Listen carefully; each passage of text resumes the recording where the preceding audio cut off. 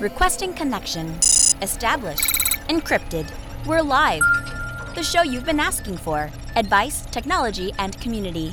Linux first, all others second. This is Ask Noah.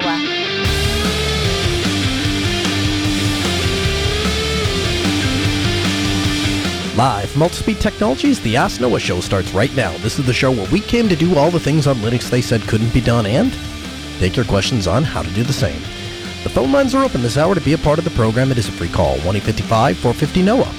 That's 1-855-450-6624, or send an email to live@asknoahshow.com. My name is Noah Chalaya. I am your host. Delighted to be here with you this hour as another episode of the Ask Noah show kicks off. Huge week for privacy, everybody. Huge week. Article in Forbes came out this week talking about Facebook and their fight against encryption. By the way, there are two ways you can join us tonight. You can join us via phone, 855-450-NOAH, as I just said, or we invite you to join us in our interactive Mumble Room. Either way, we'll take you. If you are in the Mumble Room, go ahead and join us in our Freenode chat room at pound Ask Noah Show on Freenode, and ping me in there, and we'll go ahead and put you on the air. So Facebook it's so interesting.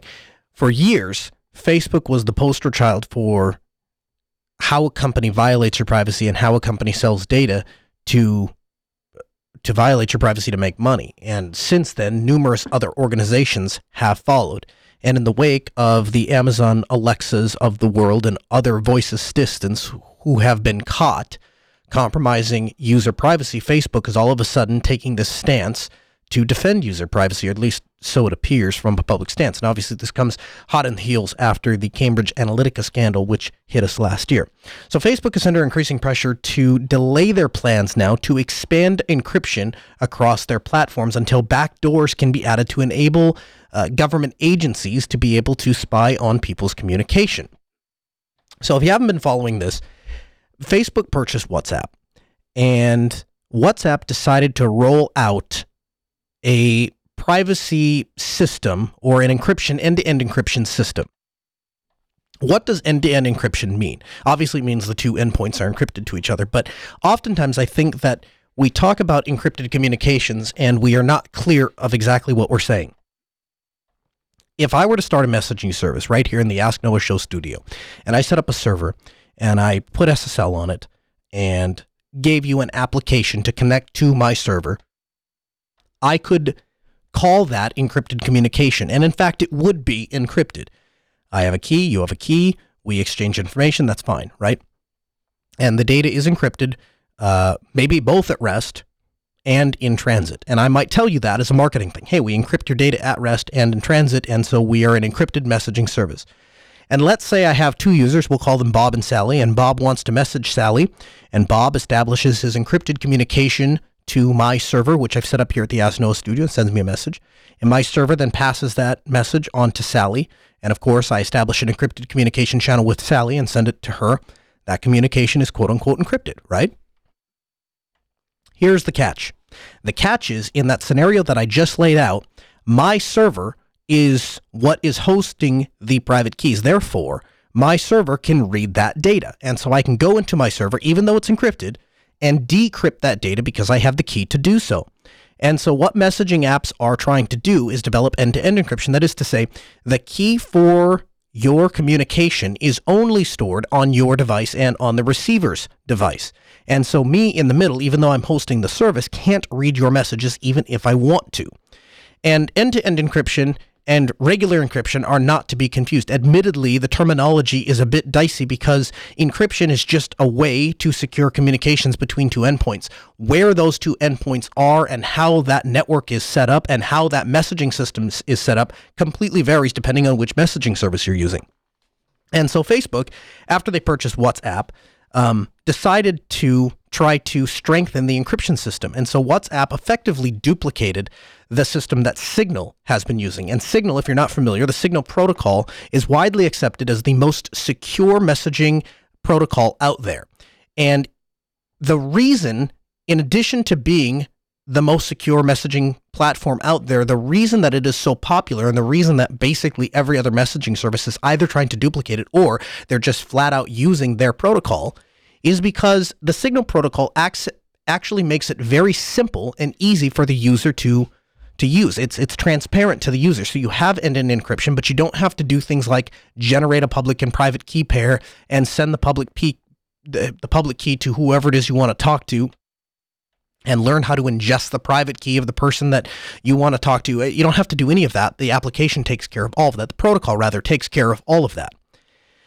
So despite building this massive business around monetizing user data, Facebook, which also, again, they own WhatsApp, they decided that because they have these 1.6 billion users on their messaging service back in 2016, that they were going to demonstrate that end-to-end encryption was possible. And so they did. And they, like I say, they didn't use the Signal protocol, but they sort of ripped it off. Well, then they went to implement the same thing inside of Facebook, what they call secret messages. And secret message is basically like a feature of Facebook Messenger in which you can use end-to-end encryption to talk to other people. Well, guess what? That did actually use and leverage the Signal protocol. And so you would think that people would be very happy about it, and indeed, many users praised Facebook for their decision to do so. However, not everybody was happy about it, specifically governments, because governments now lost access to reading this data. In the previous scenario, the one that I just laid out, governments would go to whoever it was hosting the server and said, hey, you know what? I understand that you have encrypted communication. That's perfectly fine. You're welcome to respect those users' privacy. We're glad. We definitely honor user privacy. By the way, here's a warrant, and now we're going to undo all that. Well, we can't. It's encrypted. Yeah, but you have the private key. So here's a warrant. Well, they have a warrant. It's legal. I guess we'll have to give them the communication. Oh, darn. And then they hand it over to law enforcement. And this was, if you remember way back with the iPhone thing, there was a scenario in which a suspected quote-unquote terrorist was using an iPhone. And the reason I put terrorist in quotes wasn't because the particular case that I'm referencing, that guy absolutely did some bad things. That's not what I'm getting at. My point is, we lump everybody in as a terrorist if they're using encrypted communication, and I think that's wrong. But in that scenario, essentially, the argument that was being had was, Apple has the ability to push firmware down to iPhones. And every iPhone and every iPad and every iDevice trusts any firmware that contains the signature from Apple, the cryptographic signature that proves that it's a valid firmware image that is signed by Apple. The problem with that is the security and the encryption of the device relied heavily on the fact that if you entered an incorrect PIN on the phone more than a requisite amount of times, the device would destroy the data it would permanently lock the device, and so you weren't able to get access to it. And Apple claims that that was their secure feature, and it couldn't be broken, blah, blah, blah. Maybe it can, maybe it couldn't. Here's the problem. If we trust firmware signed by Apple, and Apple can send a firmware update to the device that basically says, hey, give me unlimited amount of tries to enter this PIN, well, there's only so many digits, and we can plug in a device that can just randomly enter, calculate how many different entries we could possibly try until it breaks the device open. And it's just a function of how fast we can enter those PIN tries and how long the PIN is. But eventually it'll break open.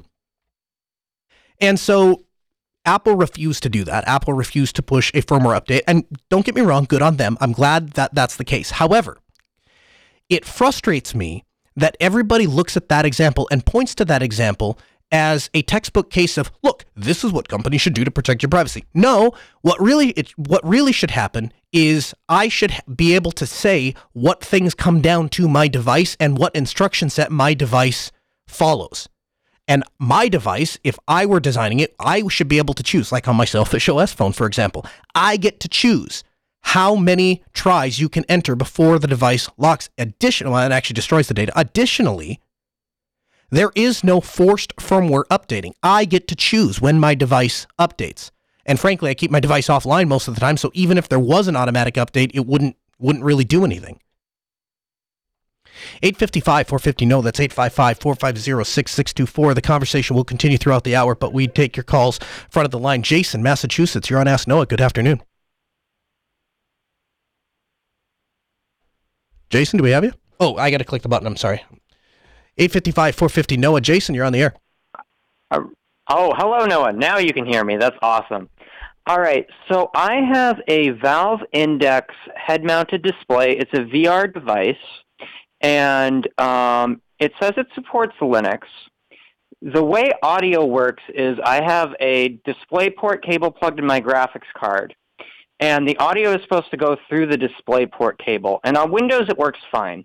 Now, I have an AMD graphics card, and if I go to the Valve Software Steam VR for Linux page, it notes that there is a certain kernel fix that you need in order for audio to work for specifically the Valve Index headset. And they provide a PPA that does have a patched kernel. And I have that PPA installed. I have the custom kernel installed. But when I go to GNOME settings in the sound section, I get the microphone as an input device. I do not get the headset speakers as an output device. Do you have any clues on what I could do to potentially fix this? So I agree with your troubleshooting method. If I would follow that exact same path. Here's where I would go from there, though. Since this is obviously something that is specifically developed by Valve, it is possible that they have some sort of code that speaks directly from Steam to this headset. Have you tried looking inside of Steam to see if there are any settings where you can specify an audio device inside of Steam itself, rather than the operating system itself? So yes, if I go into Steam right now, I can go to Tools, and I can launch Steam VR for Linux, which I actually don't have installed at the moment. Now, whether you're running Steam VR over on Windows or on Linux, there is a section that basically says when VR mode is active, set this as the default output device. And you would get a list of options like speakers or, whatever is currently plugged in. And on Windows, what I just do is I have it, actually it is installed, sweet. I just have that set to it says like Index HMD. And also to note, on Windows, it does appear as a normal audio output device. And in the past, I did actually get it to appear as an audio output device in GNOME settings. But since then, I've reinstalled Ubuntu. I think I tried switching to KDE Neon. It didn't work there. And then I switched back to stock Ubuntu, and it's still not working. Okay, here's my second thought then. If it did show up in there at one time and it's not showing up there now, then my next thing would be I would try and install Ulsa Mixer, because I'll give you an example. On the Dell XPS 13 line, if you plug in headphones, there's this weird little bug where if you're not using their patched version of Ubuntu and you plug in your headphones, it is supposed to switch automatically to the headphone jack, and then you're supposed to hear audio in your headphones. What actually happens is it makes the switch all right, and it switches over to the headphones, but there is a separate audio volume control that isn't available inside of the regular control panel, but it is available in the Ulsa Mixer. You unmute that and turn it up, and then your headphones work. Why it's that way, I have absolutely no earthly idea. But that would be my next step, is see if that that headset device shows up inside of Ulsa Mixer, and if you can unmute it. That really doesn't solve your problem. It just gives us an extra step in troubleshooting. Because the reason I say it doesn't solve your problem is because you're still going to have some way to tell Steam or your default system settings that, hey, I want to output audio here. The only other thing I can think of, you're running GNOME right now? Yeah, I'm running stock Ubuntu with GNOME. The reason I ask is KDE, if that Ulsa trick does work, there is an option in KDE that is called simultaneous output. I'm not sure if there's a way to get that option to work inside of GNOME, but what simultaneous output will do is if you select that as the default audio device, every output audio device that is attached to the system will receive the same audio. And I have had a very similar problem to what you're talking about using certain brands of Thunderbolt docks. You plug in the Thunderbolt dock and it won't see the audio DAC that is embedded inside of the Thunderbolt dock. It just sees the one embedded into the computer. However, if I select that simultaneous output, it will send the audio to every sound device, including the one that it can't even see. And I'm able to hear the audio through my Thunderbolt dock. And again, that's more of a hack than a real solution, because the problem lies that my audio is then coming out of both the internal speakers of the laptop and the Thunderbolt dock, and that's not really an ideal solution. And so what I end up having to do is physically mute the speakers themselves, and then the audio just continues to pass through the Thunderbolt dock, and then I can hear them through the speakers I have connected there.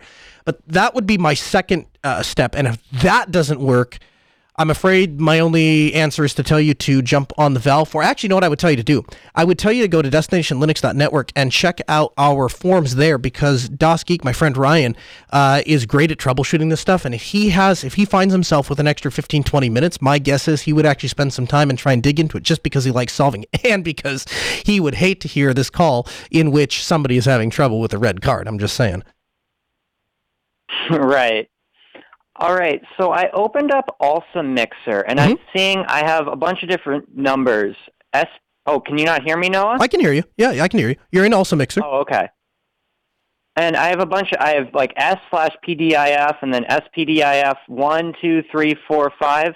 I assume these are different volume controls. How would I know which one, like, what does SPDIF mean, and how do I know which one would be for my index HMD? Well, SPDIF is a digital output signal. It's essentially what you would use for if you've seen the little red glowing dot on the side of certain computers. It's a fiber cable, and it plugs in and sends audio digitally through fiber. That's typically what SPDIF is. Or actually, I might be wrong on that. It might be actually the coaxial. Maybe they're both SPDIF. I don't know. It's a digital form of communication for audio. I don't think that's your headset. I think your headset is, your headset would be a digital communication thing, though, wouldn't it? It wouldn't be an analog audio device. Try it. Try that. Give that a shot. And you said you see multiple of them on there? That is correct. I got 5 total, or 6 actually. 1 is number 0. I'd try though. I'd start there. I'd start. Are all the volumes turned up, or any of them muted? I just see zeros across the board. Okay. How would I tell if one is muted? So So you probably, as the volume's probably turned down. If you look, and unfortunately, this is the kind of thing that it's just gonna be very difficult to troubleshoot over a 2-minute radio call. But I tell you what I'll do. I'll put you back on hold, and I will let Sarah pick up and take down your contact information. And if you, what I would suggest you do is look through that and try to see which one of those, try and turn all of those volumes up and see that they're unmuted. There's a legend down at the bottom that will tell you which one is which, and try and get all of the volume stuff unmuted and turned up. If that doesn't work, what I will do is I'll have Sarah take down your contact information, and I'll shoot you an email. If you run into any problems, I'll give you my direct email address, and either I will try and troubleshoot it with you, or we can walk through it together maybe sometime during the week.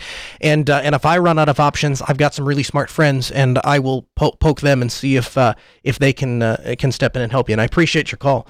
Again, 855-450-NOAH. It's 855-450-6624. The email, live@AskNoahShow.com. AT Commander in the chat room suggests maybe switching sound cards.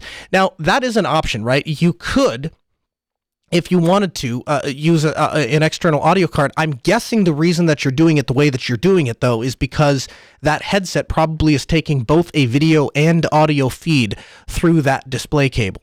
And so to have an external audio card, essentially the process would look something like this. You would export your audio through your video through DisplayPort, HDMI, whatever. And then you would have to use an external combiner to bring the audio from a separate audio card back in to that single stream, so that the headset is feeding off of an HDMI cable or a display cable is getting that audio signal as well as the video signal. And I've done that when we've done streaming before, right? When we do streaming from live events, that's what we do. We take a mixer and bring all the audio into a mixer, and we take the cameras and bring all the audio in through the cameras, and then we combine them together with a device and bring that entire single feed that contains both the audio from the mixer and the video from the HDMI cable, and we plug that all into a single streaming capture. AT Commander also says that ALSA Mixer headset will probably show as sound card 1. So check out SPDIF 0 or 1 and see if you unmute those and turn those up. And if it does work, if you please give us a call back, or if you could just shoot us an email, we'd love to hear, because I'd love to know if that actually works.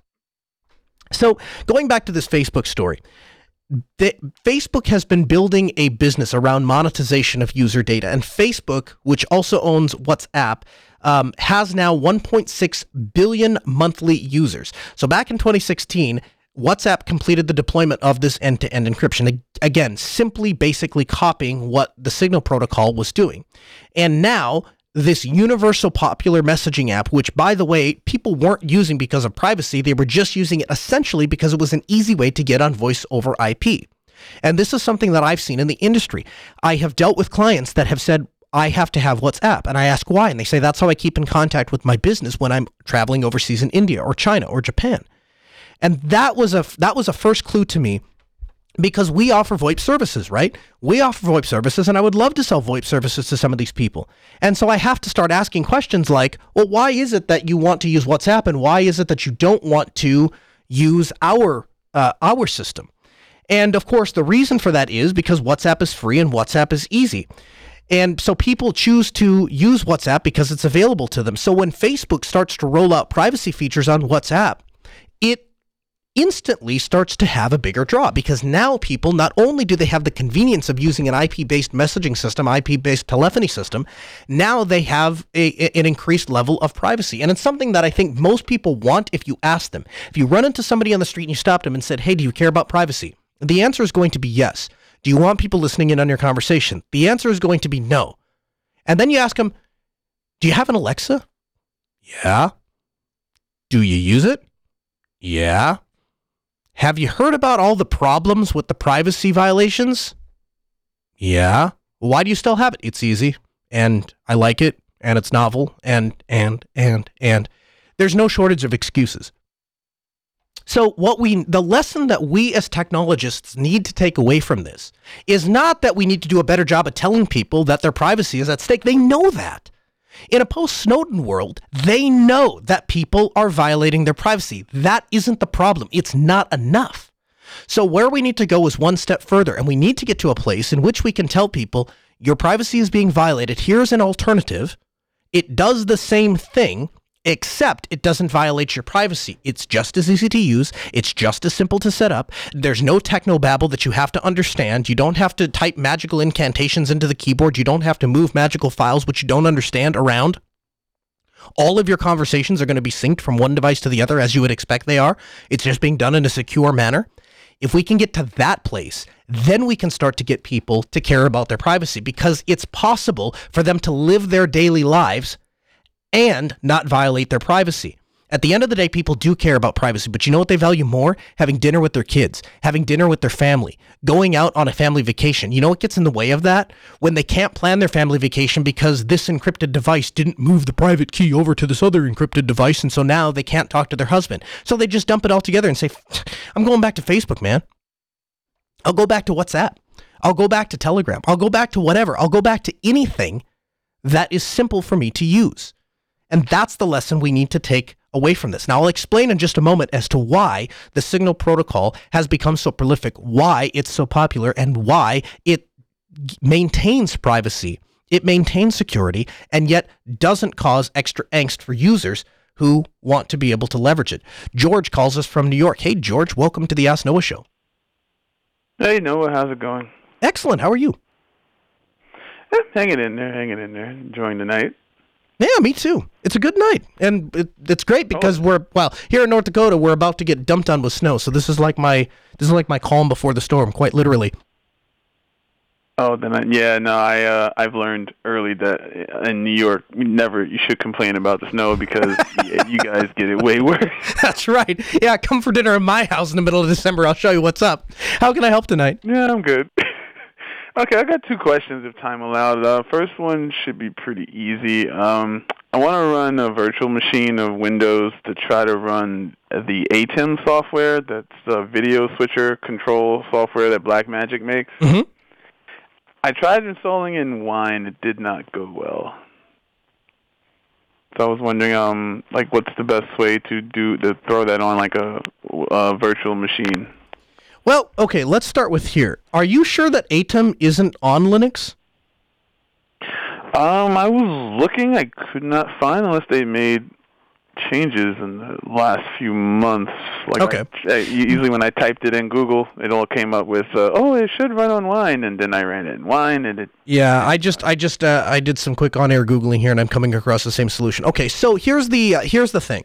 So first of all, I would keep an eye on that because Blackmagic has been one of the companies, I wouldn't put them in the gold dedicated to Linux category. I would certainly put them in the silver interested in Linux category. It would not surprise me in the least if in the next few years the ATEM video switcher comes out for Linux. So here's what I would do. You do want to run it in a VM, not in one. And the reason that you want to run it in a VM is because a VM will give you a actual Windows environment to run this in. And virtual machines have gotten to the point now where we can run them with very little overhead, to the point that they function almost as if they're running on bare metal. And every Linux conference I've gone to for the last 5 years, they demonstrate that somebody is giving a presentation on KVM, and the part of the presentation on KVM is they put up the statistics and show how many like microseconds or milliseconds you give up by running it in a VM, and it's almost next to nothing, and then everybody claps and everybody's all excited. So what's the best way to go about setting up a VM for running this ATEM video switcher? Well, there's a couple ways to do it. The best way to do it, if you want the best performance and no compromises, would be to set it up with something like KVM, running something like libvirtd, and using the PCI pass-through function to get all of the video hardware to pass directly through the VM. So that would be things like the video card, that would be things like any interface devices that are bringing the video in, and so on and so forth. So that's ideal option 1. The problem with ideal option 1 is PCI pass-through is far from trivial. It requires a very specific set of hardware. It requires a very specific set of operating system circumstances. And if you can meet all of those boxes, then it works flawlessly. If you don't meet all of those boxes, it's just an exercise in frustration. It's no real solution to you at all. So the second option, if that doesn't work, is to use something like VirtualBox with the USB pass-through. Now, that's not a true PCI pass-through. It's essentially using a kernel driver to pass the USB device or the PCI device, whichever it is, through the kernel and into the software. And so that's a second way that you can do it. Now, I have done it with real-time audio devices. I've never done it with real-time video devices. What I can tell you is that the real-time audio devices work flawlessly. And so my hope for you is that the real-time video will work flawlessly. It also stands to reason that the solution that is being suggested in the Blackmagic forums is to run it inside of a VM, and these people who are just getting into it probably are not the kind of people that are going to be setting up PCI pass-through to begin with, because again, it takes a pretty dedicated nerd. And so what I would suggest to you is start with VirtualBox and see if that works. If you want to take an extra step, go ahead and try something with libvirtd. Again, be prepared for a little extra setup. But if nothing else, I would just go with something like VirtualBox, set up a Windows 10 machine, pass it through, install your software, and see if that works. Okay, I'll definitely give that a shot. And I got a second question if you've got the time. You bet. All right. I also want to dabble in FreeNAS, and I've been listening to what you guys have been talking about it, you, Das Geek, and I kind of don't feel like custom building it. Is there like a system you recommend just to pick up, just to throw FreeNAS on and have it work spectacularly? So to answer your question directly, the answer is yes, and the entry-level system would be the FreeNAS Mini. Does that answer your question as you asked it? Yeah, no, I have no, yeah. Okay, so like either that, I don't think I needed a huge server or anything. Right, and that the FreeNAS Mini is the cheapest device that you can buy that is of quality and made by the very people that make FreeNAS. So that answers your question, yes? Yes, it does. Okay, so now that we've done that, let me go on a tangent that you didn't ask for. Ordinarily, I would be in the exact same boat with you. I hate building stuff when I need it, right? It's fun to build stuff as a hobby. I hate doing it for work. I hate the idea. Exactly. It's one of the reasons that we don't use pfSense, to be honest with you, is that Netgate is the only company that manufactures devices, and their entry-level device is $1,000. And there's no way on this planet that I can go to a small mom-and-pop shop that has 4 computers and tell them that they need to spend $1,000, the amount that they spent on the owner's laptop, just for a router so that they can get internet when they can go to Best Buy and pay $49, and they were happy with that. It was working for them, right? It's not even close to possible. And so that is one of the primary reasons that keep us out of there. And I am not going to spend my time building router appliances so that they can die, so that I can go out and create work for myself and fix them. No, it's not happening. So I'll just use Microtech, and it does most of the same stuff that pfSense does. And they're $99 for the rack unit or $39 for the little jobby, and it works great. So I completely understand where you're coming from. That said, building FreeNAS, and I use that term lightly, is literally a function of plugging a flash drive in, plugging the drives in, and waiting. And you should be able to do it with no experience, never touching FreeNAS before.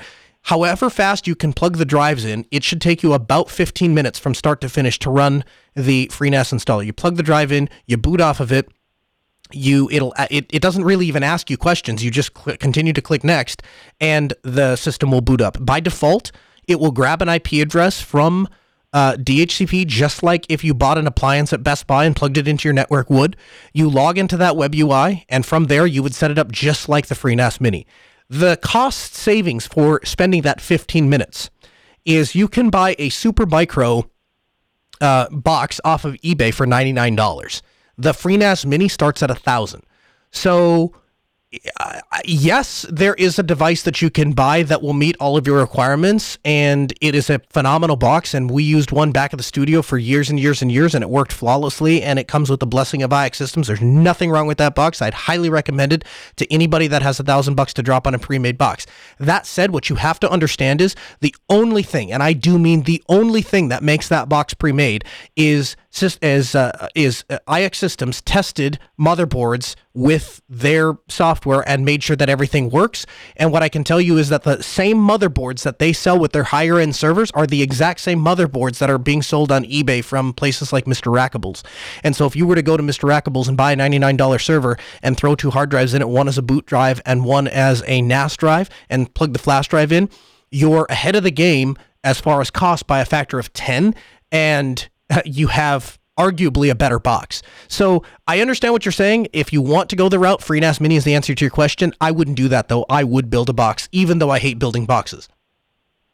Oh no, I guess I left out the part that I'm also married, so that cheaper option sounds a whole lot better. Yeah, and you'll get more life out of it too, man, because if you can, so with the FreeNAS Mini, you're stuck with 4 drives, you're stuck with the micro ITX board, and frankly, and I don't mean to rag on IX Systems, but I think that box is fairly underpowered for what it is and for what they charge for it. So I'm not real impressed with the specifications.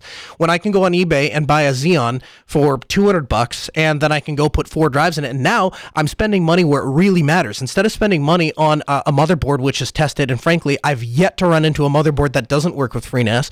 Instead of spending money on the quote-unquote tested and certified motherboard, which, by the way, part of what you're paying for that is the VM license and all that stuff that comes with the VM certification. What you actually need is a storage server, and what makes a good storage server is really good drives and lots of them and big ones. And so if I can take that $900 and put it into 4 terabyte Western Digital Reds or 10 terabyte Western Digital Reds, I'm way far ahead of the game. And like I said, as a person who doesn't like building boxes, I'll spend the extra 15 minutes to save myself that money. Does that answer your question? Totally. Thank you very much. Awesome. I appreciate the call. 855-450-NOAH. That's 855-450-6624. Lou, Connecticut. You're on Ask Noah. Hey, Noah, can you hear me? I can. How we doing? Hey, pretty good. I kind of have a weird, I don't want to say off-topic question, but it's a little different than maybe some of your other questions you got tonight. Sure. So I don't know if you remember me from, I probably called a few months ago asking you, Android. Whether I should support a company that will contribute to Core Boot, and should I buy only completely free software, or should I buy a Dell? I don't know if you remember that question from a while ago. Okay, I don't. Last time I remember talking to you, we talked about syncing on Android and not using Google. Oh, okay, yeah. But as somebody that really cares about freedom, that's probably the main reason I use Linux, because it's free as in freedom, not just free because it costs nothing. I don't really care about that part. If it cost me $1,000 donation that I would love to give to developers that make free and open software, I would do that. Sure. So my question more is so you guys have talked about maybe in the future there could be a time where Linux is the main desktop OS, where it completely replaces Windows, because you see Windows is going nowhere. Mm-hmm. And I do think that's a possibility. But also, kind of in the back of my mind, I think, okay, even if that did happen, right, when Linux has a 90% market share in the desktop, what would Linux even end up looking like then? Because part of me, like the kind of downer part of me, thinks that what's going to happen is it won't really be Linux anymore. Like Microsoft and Google and all these other companies will have such an effect on Linux and the Linux kernel that maybe it won't even be free anymore. And then, I also read about things online that, even right now, there is some DRM built into the Linux kernel, things like the HDCP, I think, or something like that. Mm-hmm. So, I don't know. I mean, I'm really interested in threats, I guess, to the freedom of Linux. And I guess, like, the most nightmarish scenario I can think of is, not nightmarish, but what if Linux didn't exist? If we only had to choose between, okay, you can either use a Windows computer or a Mac, and that's it. And there's no open source anything. I mean, I think if we were actually living that reality, when the government comes in and says, okay, we're going to outlaw encryption and things like that, well, maybe if there's no open source alternative, maybe they'd be able to pull off something like that. Yeah, I think I think you're right. I think you're 100% right. I think that when you start looking at what mainstream wants out of quote-unquote Linux, they don't care about any of the ideology that's behind it, right? That's something that people like you and I care about. What they care about is, can I get my work done? And so you're right. If tomorrow, let's take Ubuntu as our staple. Ubuntu is a fairly privacy-respecting distribution. I've met the people that work at Canonical. They very much care about user privacy, user security, those kinds of things. So let's go ahead and use that as kind of a groundwork. Let's call it ground zero. And building from that, if their competition was, let's say, Microsoft Linux, and Microsoft comes out and designs a Linux distro, and the Microsoft Linux distro has Cortana and has all sorts of privacy invasive features, but it also supports Microsoft Office, and it also supports execution of PL code, because Microsoft would have the capability of doing that. And they wrap in all of these convenient features around. You're 100% right. Overnight, that would become the world's most popular distro, and overnight, people would stop caring about Ubuntu. And where we would wind up as Linux users is Linux, the very thing that we have been working for and promoting and talking about and working hard on. All of that hard work over 20-some plus years would get taken, rolled into this new product that doesn't carry any of the things that we actually care about, and then it would get shipped up to the masses. And the truth is, we have watched that process unfold time and time and time again. I was just talking to a friend the other day about the fact that I remember back in the 90s where I was trying to digitize all of my music, and all of my friends and everybody I knew was listening to music in their cars on tape players. And I remember thinking to myself, how awesome would it be if you look at the bit rate that is encoded onto an audio cassette, and then you look at the bit rate that's encoded onto a digital audio CD, how much greater the audio quality is on a CD. The problem, of course, with CDs are that they scratch, and at the time, they skipped when you tried to play them in a car. It was early on when they first put CD players into cars.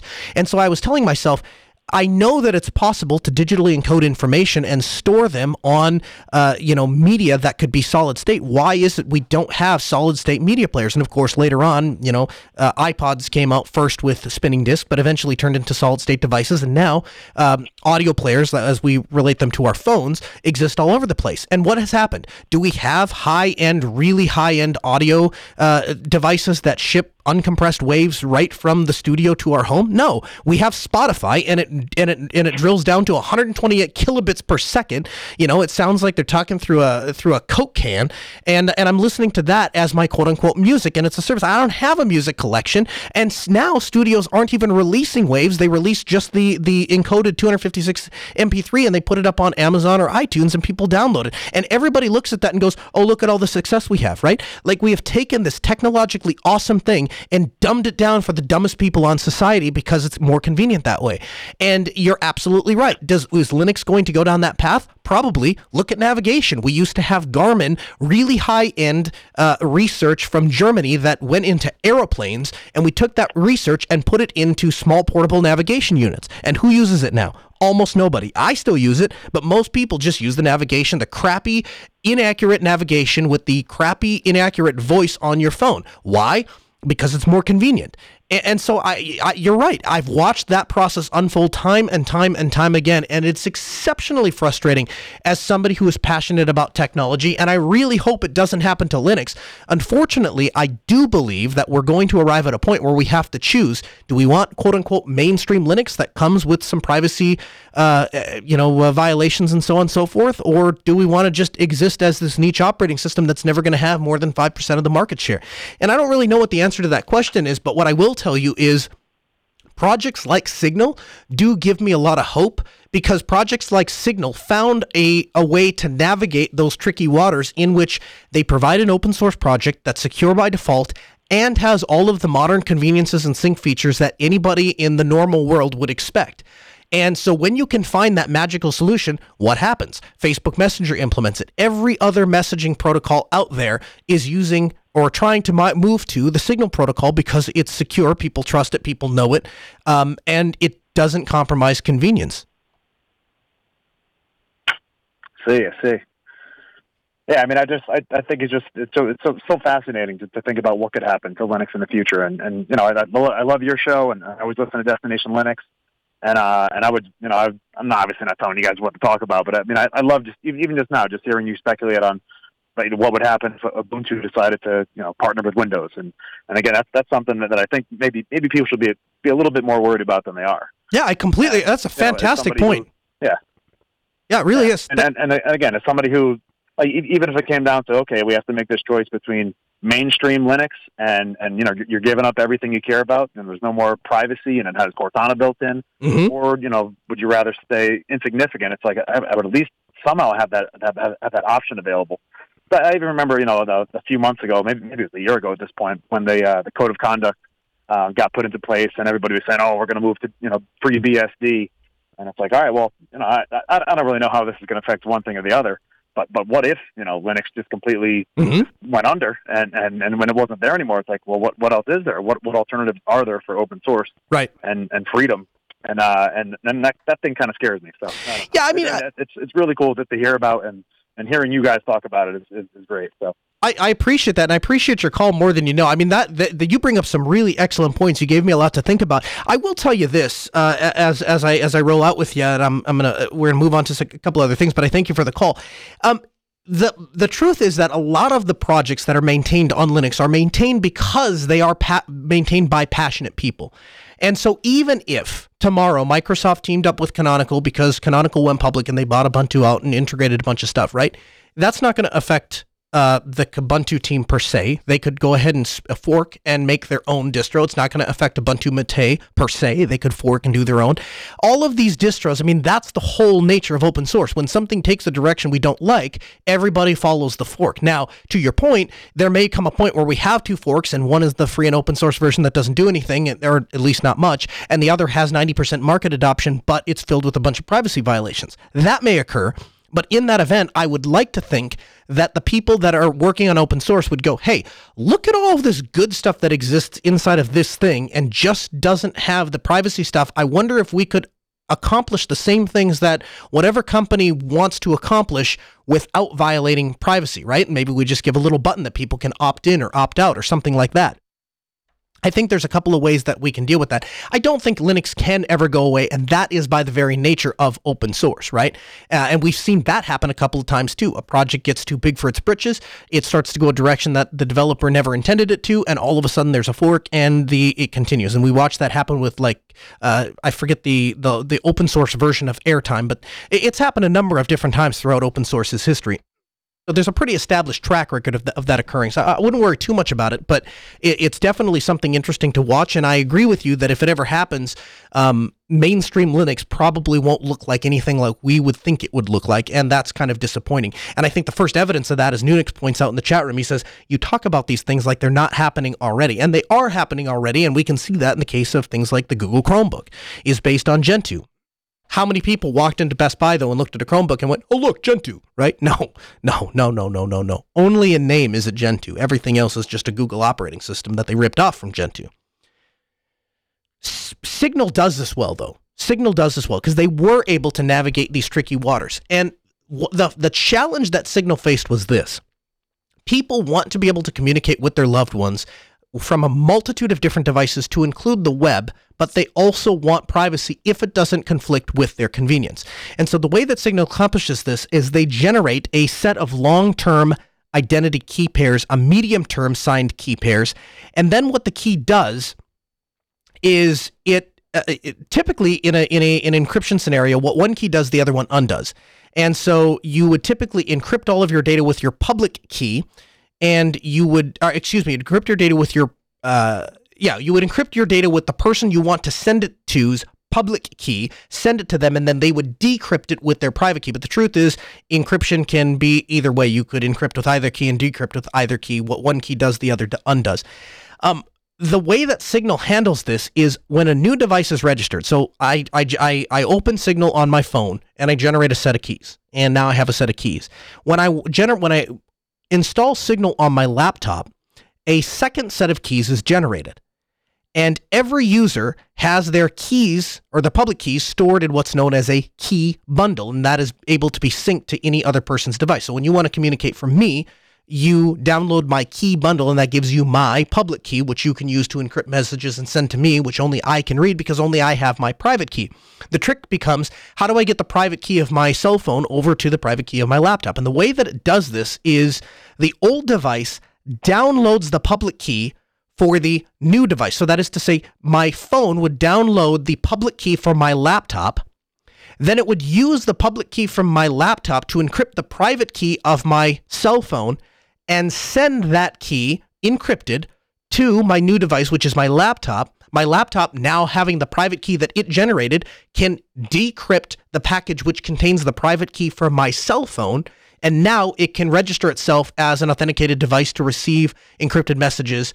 And to the user, it's completely transparent. It just seems like you've scanned a QR code, and all of a sudden, now this new device has access to all your messages. What's happening behind the scenes, though, is cryptographically secure. And so it maintains cryptographic integrity without causing any undue stress to the user. The user, it's completely transparent. They have no idea what's happening. Of course, if you look into it, you do. But there's nothing the user has to worry about or maintain or manage. And because of that, and because of the ingenious nature of that protocol, it's being adopted a number of different places. From the article, because users hold the keys, WhatsApp has no way to access the content to break the encryption, even if they want to. Accessing content requires a hack applied to the endpoint, as it has been in certain nationwide attacks, where smart devices are infected with malware that attacks the messaging apps. From a platform perspective, though, sitting in WhatsApp HQ, the content cannot be accessed. So that is to say, the way that WhatsApp or the Signal protocol or anything else that is modeling it, the way that that works is the people who run the service are not able to access the message. It does not, however, guarantee any security for the endpoint in which you've installed the application. So if my phone itself is compromised, if let's say I unlock my phone with my PIN and I leave it setting out on my desk, and let's say my screen timeout is 10 minutes, and somebody walks over and picks my phone up that's signed into Signal or WhatsApp or Facebook Messenger secret chats, obviously there is nothing that they're going to be able to do to stop that. If you were to able to install a piece of malware that could monitor the screen of your cell phone, it doesn't matter how secure the protocol is, it's being attacked outside of that, and there's nothing that they can do. And this is a case in which I don't trust Android or iOS. In the case of iOS, we have no way of knowing if it's secure because we can't see the source code.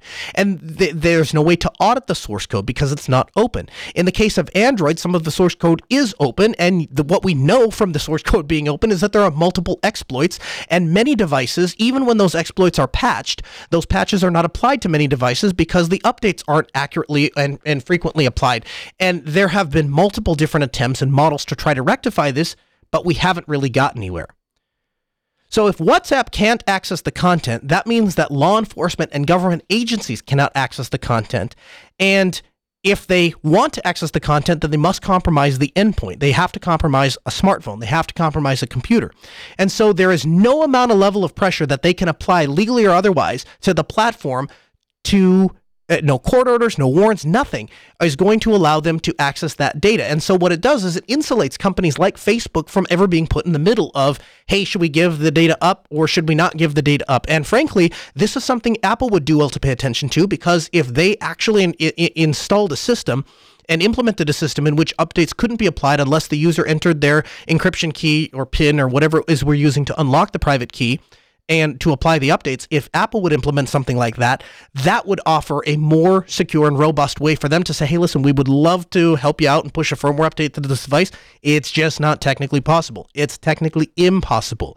Now, what's funny about this, and this is about what you might expect, politicians and security officials have been some of the first people to come out and say, well, I'm going to use Signal because this is great, and I want to go off the dark web, and I want to be able to talk, and I don't like the fact that all of these bad things that I say and all of these bad things that I do can be detected. But as soon as this comes up for debate in the public eye, what's their answer?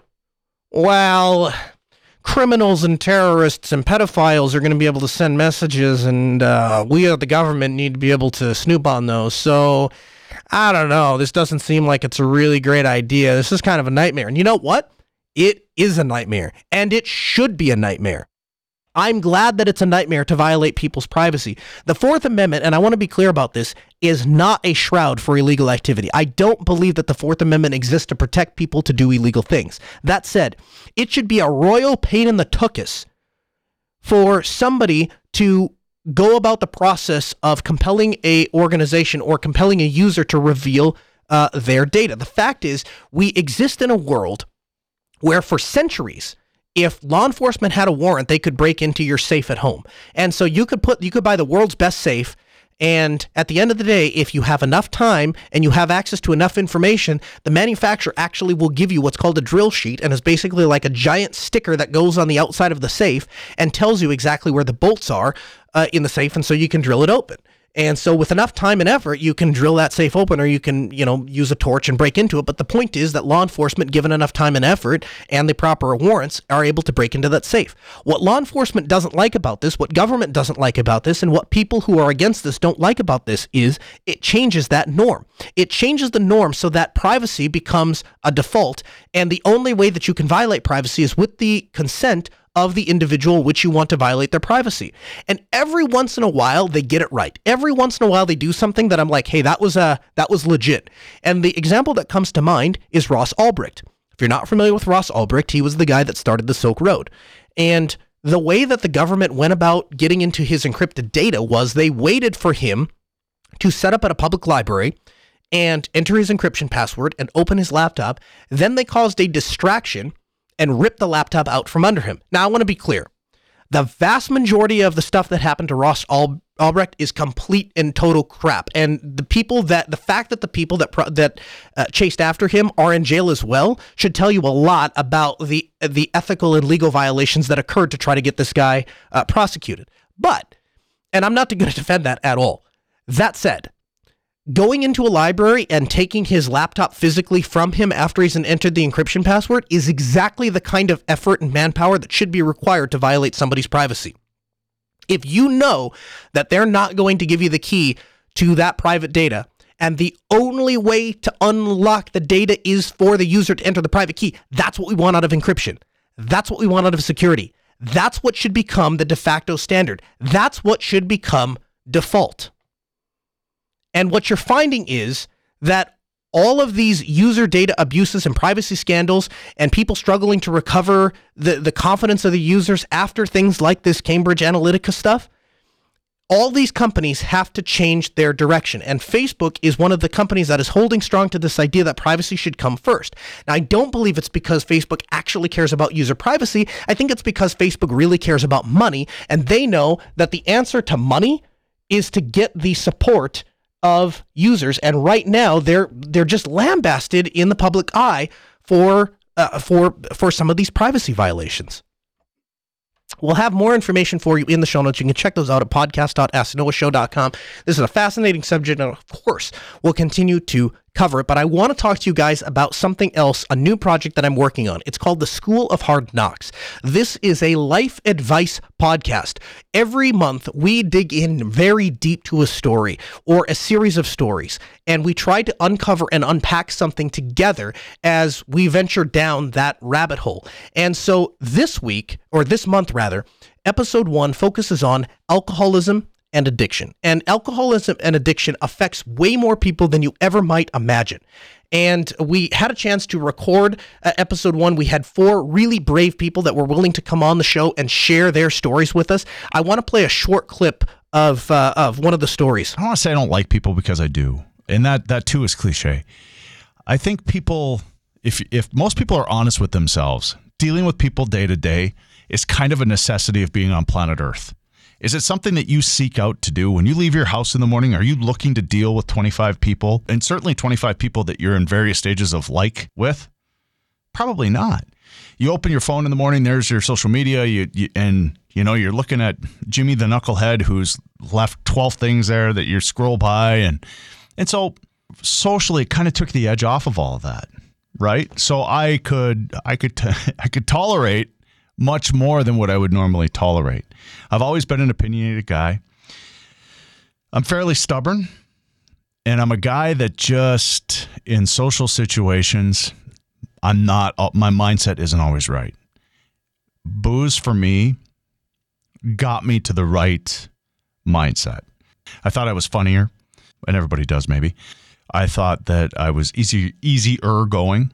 I thought that I could tolerate BS a lot better. And it became something that I had to have in social situations, not something that I always wanted more than two. That was the other thing. After the third beer, what are we doing? I'm not going to have just three. Let's drink them all. And I tried. If you've ever seen Top Gear, people will tell you, anybody that watches Top Gear will tell you that show is not about cars. It is a show that is a comedy show that happens to revolve around some cars and have from time to time some cars involved, right? But it's a great show to watch just if you are interested in being entertained. I would tell you the same thing about the School of Hard Knocks podcast. You don't have to have an alcohol addiction. You don't even have to care about addiction and alcoholism to get enjoyment out of it.